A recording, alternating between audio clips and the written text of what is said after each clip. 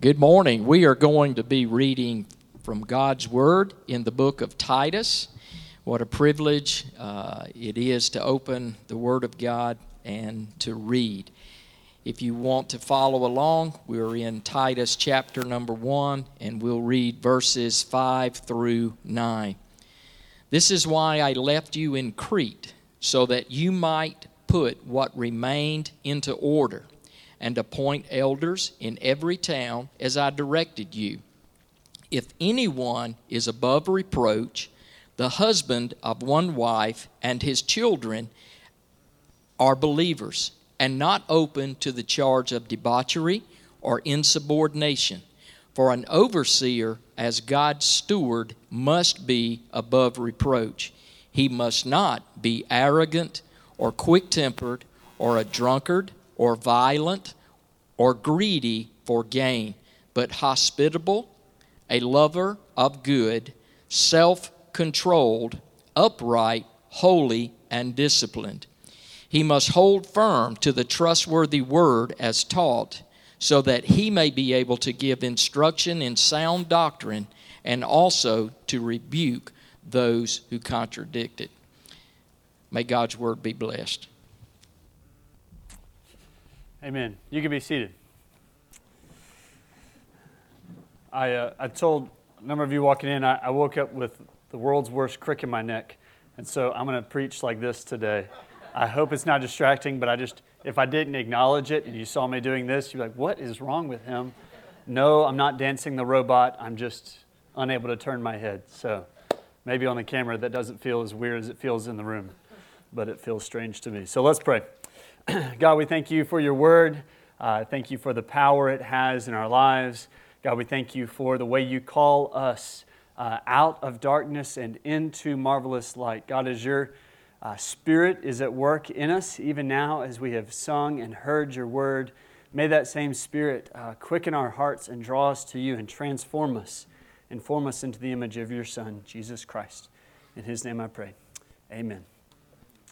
When you think of a great leader, what are some of the qualities or characteristics that you think of when it comes to somebody being a really good leader? Maybe you're thinking of a leader of an organization, a coach of a team, some kind of business leader, that kind of thing. Somebody that's a really effective leader. I wonder what some of the characteristics you first think of and associate with that kind of person. Maybe one of the first things you think of is their ability to communicate. You know, somebody that can really motivate and is passionate and enthusiastic in the way that they use their words. People like them, and they can draw a crowd. They can get people following and going in the right direction with the way that they lead. They're likable.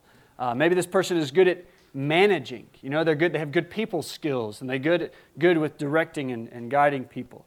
Maybe an important characteristic you think of is their competency, knowing the field they're in, knowing it well, and generally being smart and intelligent, able to do different things in their field.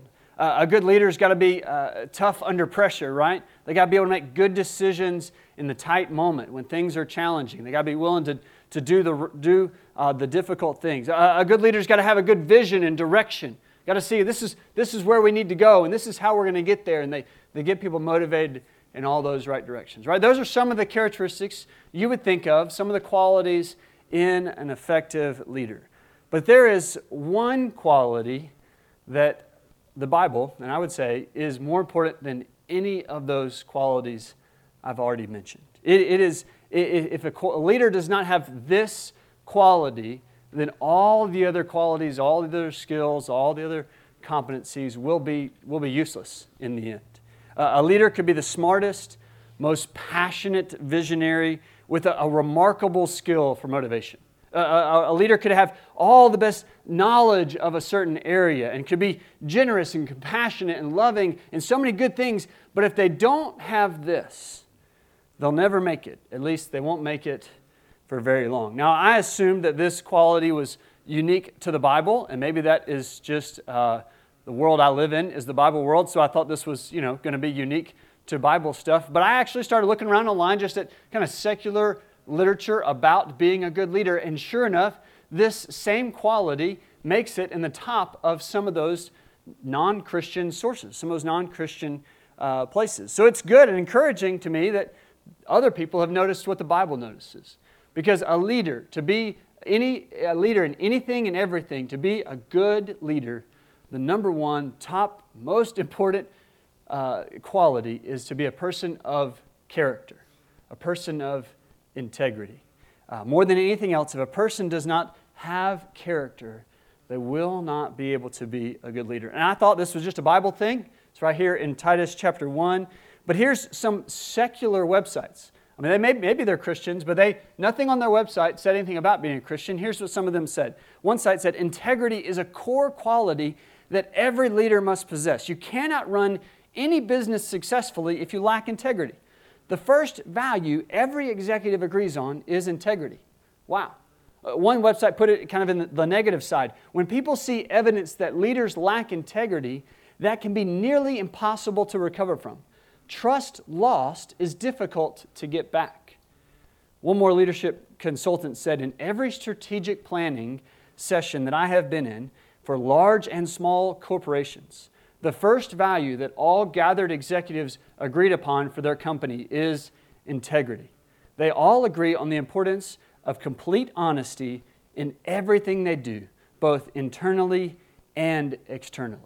Man, I was surprised, pleasantly surprised, but I was surprised to find non-Christians saying that kind of thing about what makes a good leader. It's good and encouraging that Christian truth, it goes out beyond just our walls. But when we come to the Bible today asking about biblical leadership, we affirm this above everything else, that character matters. Character matters in leadership. Now, I recognize that maybe not everybody in the room pictures themselves as a leader. Maybe you don't think of yourself as a leader because you're not the head manager where you work, or there's somebody that you report to, and so you picture yourself maybe more as a follower. But I would argue everybody, or at least almost everybody in the room, has somebody looking up to you, don't you? Now, if you're a parent, of course, that's easy. There's at least two little eyes, looking up to you. But I would argue even for non-parents or parents whose kids are grown, you've got coworkers, you've got friends, you've got other people that are watching how you live. And whether you know it or not, you are influencing them. You're making an impact on their life, which makes you a leader. So biblical leadership matters to you, even if your job or the way you spend most of your time doesn't look like a primary place of leadership. But as Dan read that passage, maybe you were thinking, elder, he's talking about pastors. Why does the rest of us, shouldn't this just be like a devotion for the 5 elders of the church? Why does the rest of the church need to hear a passage and a sermon about biblical eldership and about leadership in the Bible? Well, that's a really good question. One I think worth answering. This is not your outline, but I think preaching this passage is important, so much so that I got you 4 reasons why, okay? I got 4 reasons why this is important. This is the first and most important reason, and this took lots of thinking. Ready for this? This is the most important reason. It's in the Bible. It's in the Bible. We believe and we affirm that all Scripture is profitable. Every single bit of it. My commitment to you is that I don't just sit in my office and come up with interesting things to share with you. I preach a book. I am bound to a book. And so the preaching ministry of this church, the regular habit and practice is to be walking through portions or entire books as we're able to do with Titus. Now there is some pastoral wisdom in having to select the book, but then once we pick it, we don't skip around, right? We don't just pick my favorites or the things that I think are most interesting or most go along with current events, because that may work a little bit here and there, and we should address things occasionally. But the regular steady diet of our ministry is that we just walk through the Bible as it's given to us. And the way the Bible was given to us was in 66 books. And so I'm just going to preach the next passage. That's what we do. We walk through it, okay? So there's the first reason. But beyond that, there's more too. I think for us as elders, as leaders that are here, we want to make sure, hey, you're seeing the same things we're seeing so that we are transparent, we are accountable to you for these things, and we're asking for your prayers, right? Like if this is what the Bible, we want to make sure that you see what we see so you could say, okay, this is what we expect of our leaders, this is how they should be acting, and this is the kind of things that we are praying for our leaders and that they're in the way that they live, that they would live up to this. And with that, along with that, maybe a third reason would be to correct false assumptions. Whether or not you've been around the church much, there's all kinds of ideas that come up about, hey, this is how pastors should act. This is what an elder should do.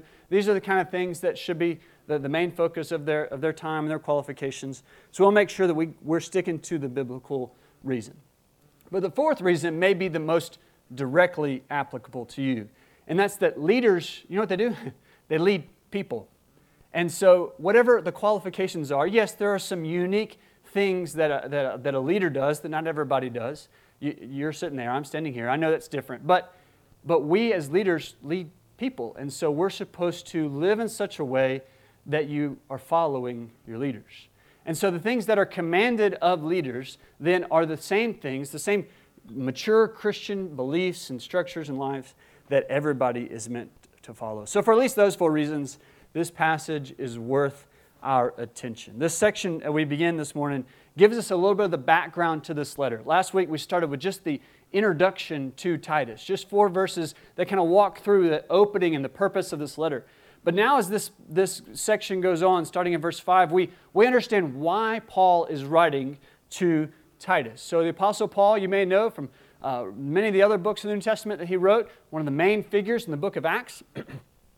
And as he went on his journeys to spread the gospel, missionary journeys throughout the Mediterranean region, the Roman Empire, you'll read in Acts of many people that came along with him. You know, the Timothys and the Titus and Priscilla and Aquila and all these people that came along in different times and places.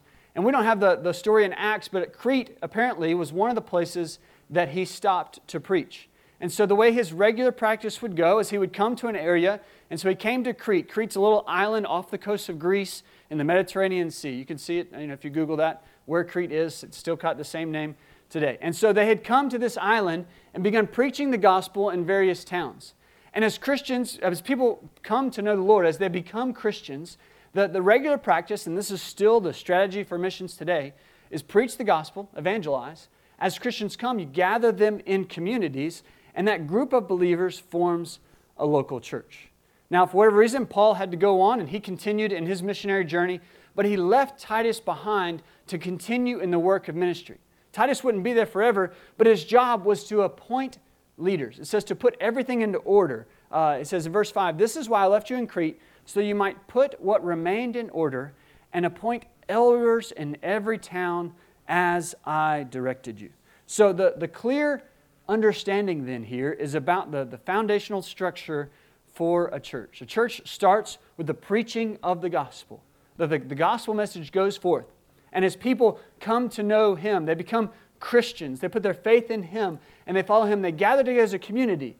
And then the way that community is led is they're led by elders. So a biblical local church is led by elders. I want you to see that basic fundamental truth in the structure of a church as we understand what it means to be a church family. Paul and Titus were temporary missionaries, temporary evangelists. They came and they gathered up leaders so that this group of qualified men would serve to lead in the local church. Our world has so many different models and structures for leadership. And for all those different types of groups, those models seem to be working great. Those are good things. It's good for organizations to have a CEO. It's good for a team to have a coach. Governments can be monarchies or democracies or representative democracies. Nonprofit organizations are frequently led by some kind of board of directors. Those seem to work out. That's fine. Those are good. But when it comes to the Bible, when it comes to local churches, we have a command in Scripture about our leadership. And our leadership is that we are led by elders. That is more than one. It does not say appoint an elder in every town. There's not just one. There's a team. And so that's what we have here. It's a team of 5 of us at Infinity Church that make up the elders. Also, it does not say elect an elder. It says appoint. Again, for different organizations like our democracy, it seems to be wise to have elections.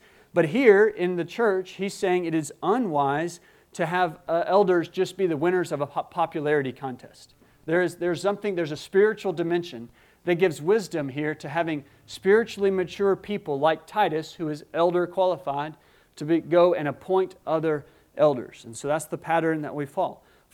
Last fall, we appointed Brad Garrison as the newest elder in this church. And as we did, we spent time in 1 Peter 5, which talks about the role of a shepherd. And so we see throughout the New Testament, this role has multiple names: elder, pastor, shepherd, overseer, all used to describe this role.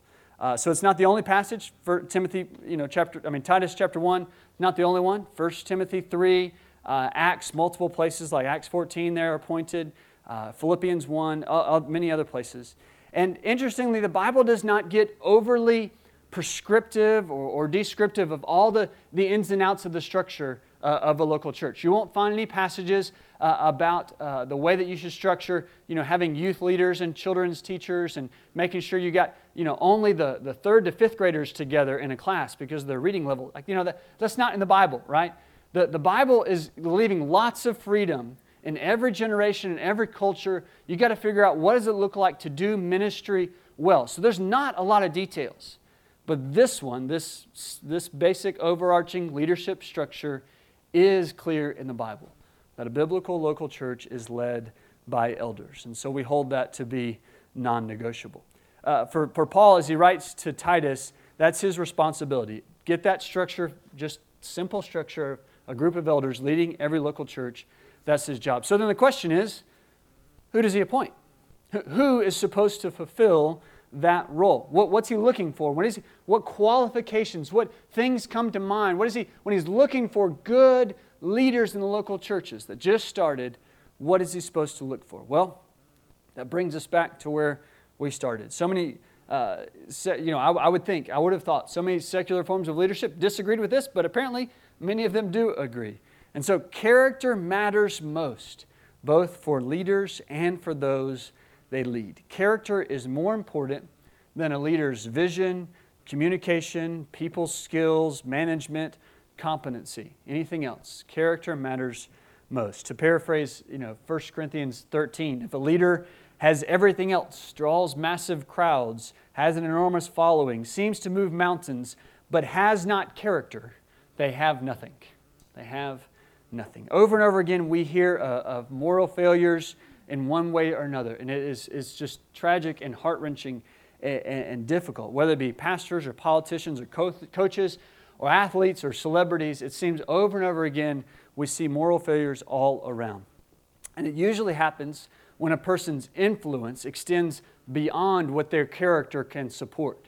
And as I was going back through this, I remembered a talk I heard at a conference 11 years ago when I was in college. It was in 2010. It was a Christian conference. And so I went back and found that same message. And it was about our character. And this pastor was talking about, he was pointing out how so many times, we have, whether it be talents or education or skills or opportunities, we have the chance to advance in this world. We can build a platform and we can get a following and we can go. But if that runs ahead of our character, then we're likely to fall off. We're likely to stumble. That talk was in January of 2010, and I don't remember, the news from that year. I'm sure I could have Googled it to figure it out. But he was telling the story about how, he's like, remember how we've seen all these news stories in the last 12 months about, all these different people that have had moral failures, right? And that was 2010. We don't have to go back and Google what it was because that continues to happen. We see this over and over again. And as Pastor pointed out, with all those, especially with the rich and famous, we say, how could you possibly fall into that? If you had all that money, why would you, embezzle more? If you had all this opportunity, all the wealth, all this, why would you not guard yourself carefully? You're going to lose it all. You think there's just no way that if I was there, I would make that decision. And I'm really careful not to say that because I just know it's only by grace that any of us are still standing. But the Bible wants to call us and teach us to make sure that we understand what's the most important characteristic of a good leader. It is our character. It's our integrity. Because if we lose that, we lose everything. When someone fails morally, they have decided that this thing that they're pursuing is worth giving up their integrity. So they're saying, as long as I have these other qualities, I'll still be a good leader. I can give up my integrity, I can give up my character, as long as I'm still a good communicator, as long as I'm still a visionary, as long as I do this, that, and the other. I can give up my character and I can still be a leader. But it never works that way, at least not for very long. Whatever else you may be good at, gifted in, talented with, experienced in, if we don't have character, our leadership can come crashing down. The way that pastor at the conference phrased it 11 years ago was, it's always a mistake to decide what you're going to do before you decide who you're going to be. It's always a mistake to decide what you're going to do before you decide who you're going to be. Who are you? That's a more important question than what you do. You may have a job, you may have a responsibility, you may have tasks, but if you don't answer the question, who am I, first and foremost, then everything else can come crashing down. Character matters most, both for leaders and for those they lead. Don Carson comments about Titus 1 and a similar passage in 1 Timothy 3. He says about this character list, he says, it is remarkable for being unremarkable. And the point he's making here is that what qualifies a good leader are the same things that should qualify any mature Christian.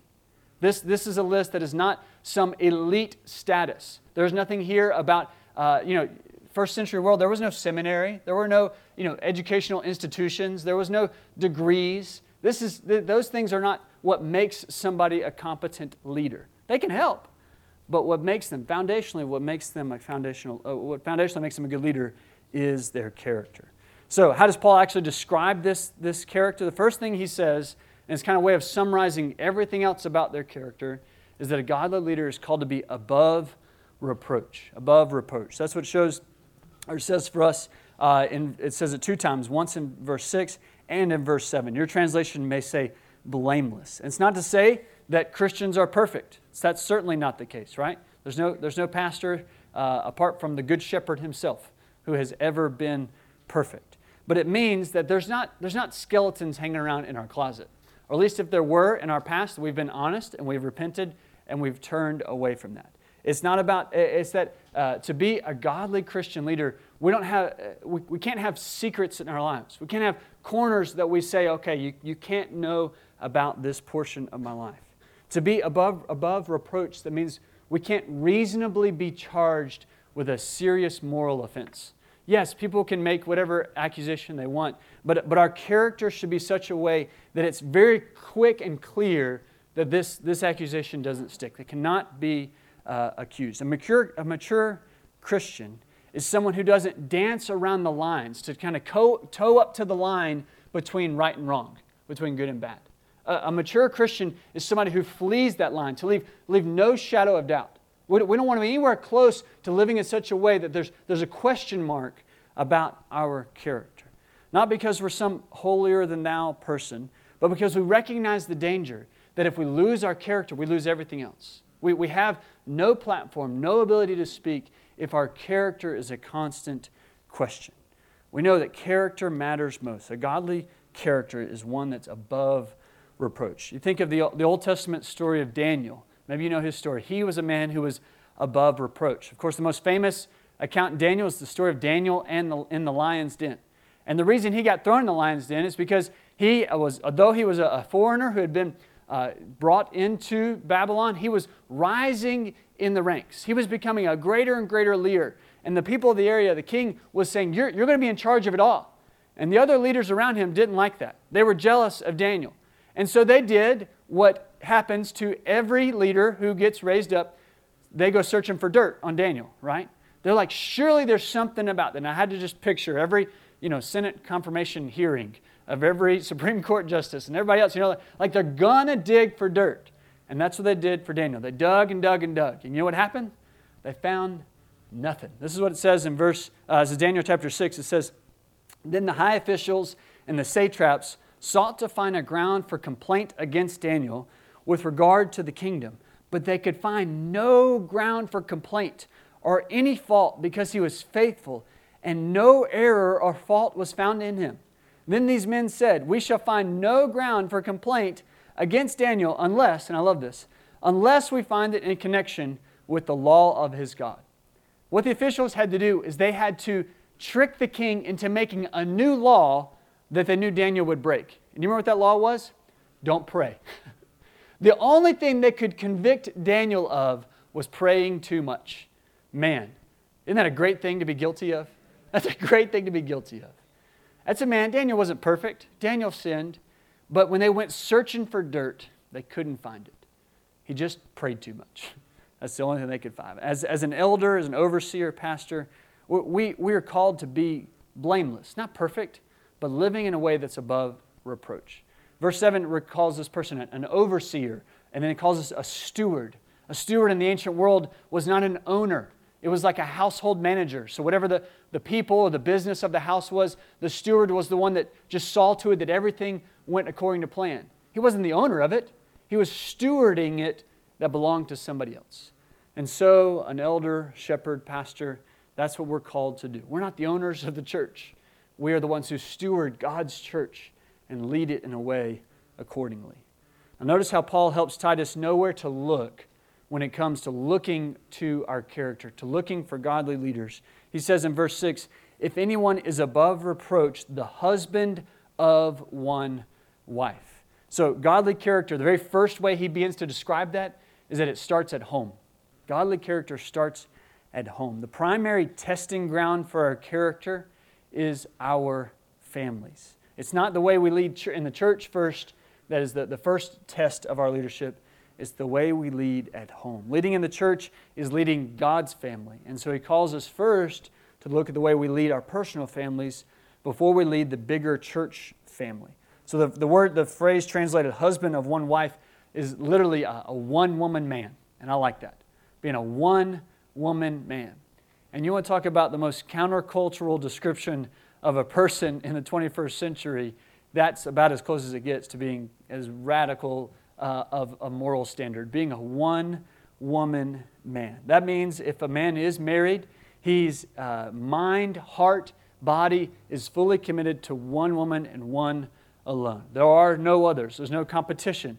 There's no race every week or some kind of competition that they're fighting about. No, there's just one. There's just one woman. If he is single, a man that is a one-woman man is a man who is living in such a way that is preserving himself and preparing himself to be devoted to just one woman. So he's preparing his hearts and his habits to be fully committed to one person for a lifetime. I've heard teenagers different times talk about dating and their life, and man, that's a chaotic world, right? Teenage dating.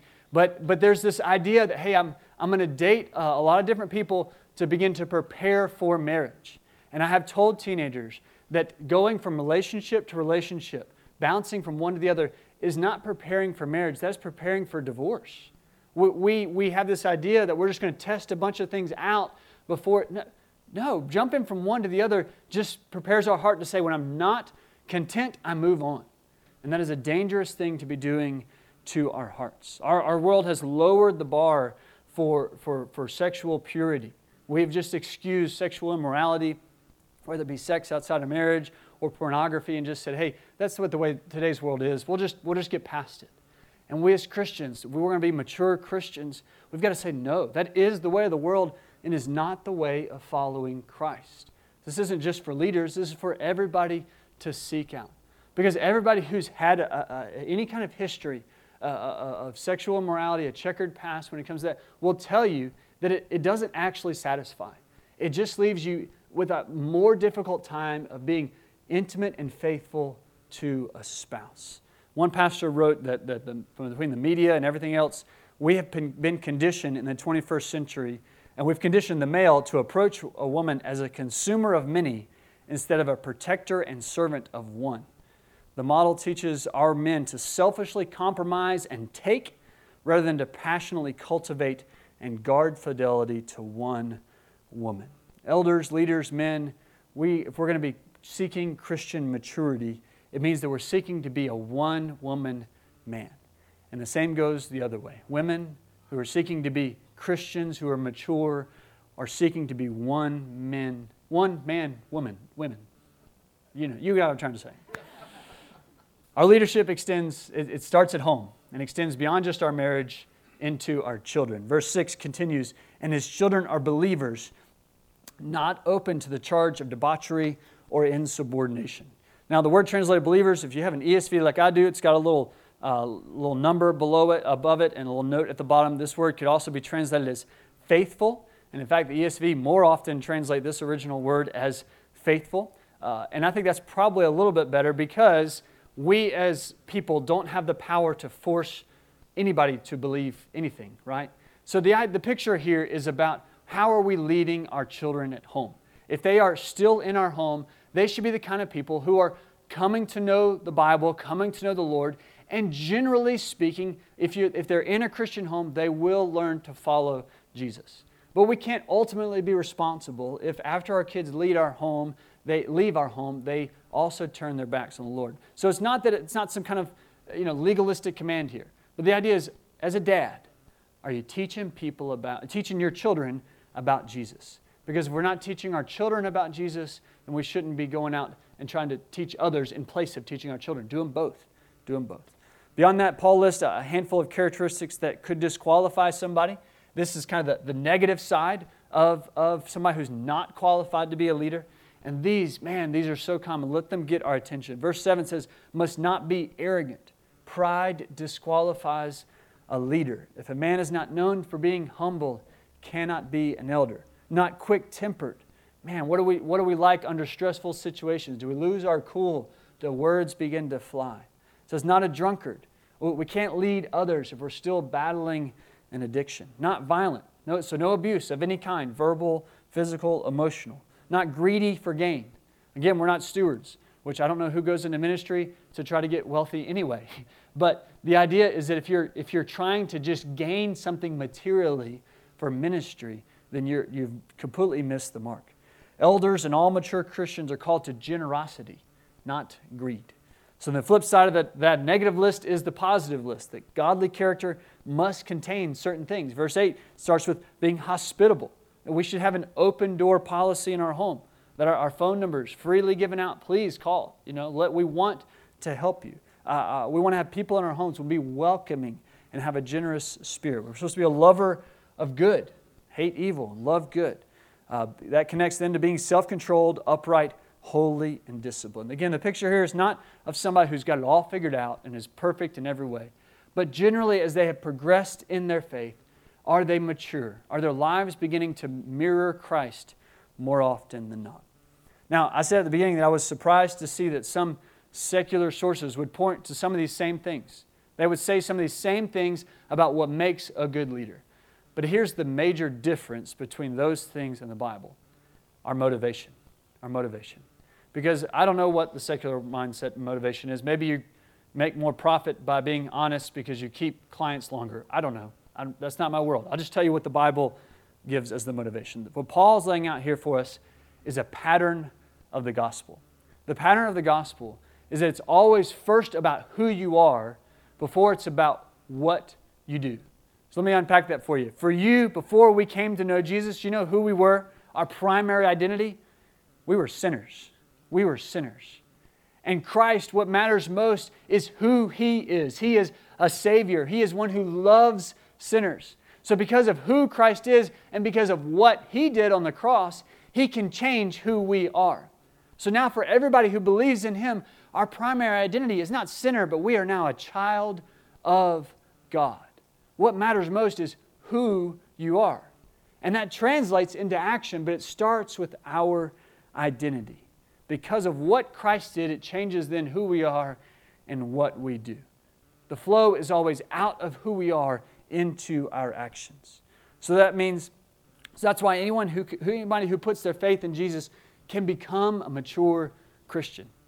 Listen, if you were listening to this list closely, you were like, whoop, that one, yep, oh, maybe that one too, yikes, because I certainly did.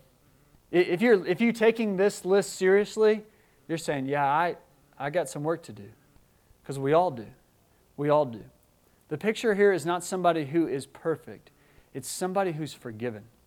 It's somebody who, yes, we may have a past, but by the grace of God and by the power of God, our past can stay in the past and not continue into the future. Listen, if you felt the weight of this kind of list and thought, man, if you knew my past, Pastor, you would just not even try. Listen, we've all been there. We have all been there. Being a Christian is not about having it all figured out. It's that we know the one who has figured it all out. And we trust Him to forgive us and to transform us. That's the pattern of the gospel. Now, who I am in Christ, a child of God, is different. And He is transforming my character to more closely imitate Him. As Christians, that will not be easy. And so as leaders, there is one area of competency that we're called to. This entire passage is all about our character. But the very last verse is about something we've got to be able to do. And that is, leaders lead best by holding firm to the Word of God. Verse 9, he, speaking of an elder, must hold firm to the trustworthy Word as taught, so that he may be able to give instruction in sound doctrine and also to rebuke those who contradict it. There is one skill that an elder must have, and that's that he must stay as close to this as possible. My job is to stay right here, right here. I got to hold firm to this because I got no other authority, no other power. I cannot change your life. I can't change my life, but God can. We're called to hold fast to this, gripped to it, so that no matter what, no matter the storm, no matter the challenge, no matter the struggle, we never leave this book because we know this is the way that we are transformed. The one skill required is not that we are incredible teachers, that we have it all figured out. We just got to be able to communicate. Like, that's a low bar. Like, I just got to tell you what it says, you know? I'm holding fast to it and telling you what it says and know it well enough to know what's right and what's wrong, what's good doctrine and what's false. We got to be able to instruct in what's right, sound doctrine, and to rebuke those who contradict it. We got to be able to hear teaching, to hear somebody say something and say, does that line up with the Bible? If yes, then we affirm it. If no, we rebuke it. That's the only thing we got to be able to be good at. And that's what we strive to do, to hold so close to this that we keep our church focused on God Himself. Listen, as elders, I am humbled, and man, I tell you, coming to have to study a passage like this for a whole week again reminds me of just how dependent I am upon the grace of God. All of us are. But as we walk together in the Christian faith, seeking to be godly leaders, mature Christians, we hold each other accountable, we help encourage and spur one another on to love and good deeds, because the same power who raised Christ from the dead is in us, has given us His Word, and transforms our lives. So man, I want to be this kind of leader. And I want you to be these kinds of leaders. So that together we see Christ and we see His power as His gospel advances to the ends of the earth. And the only way that'll ever happen is if we put our character at the top of the list and say, I will follow Christ as His child and live like it.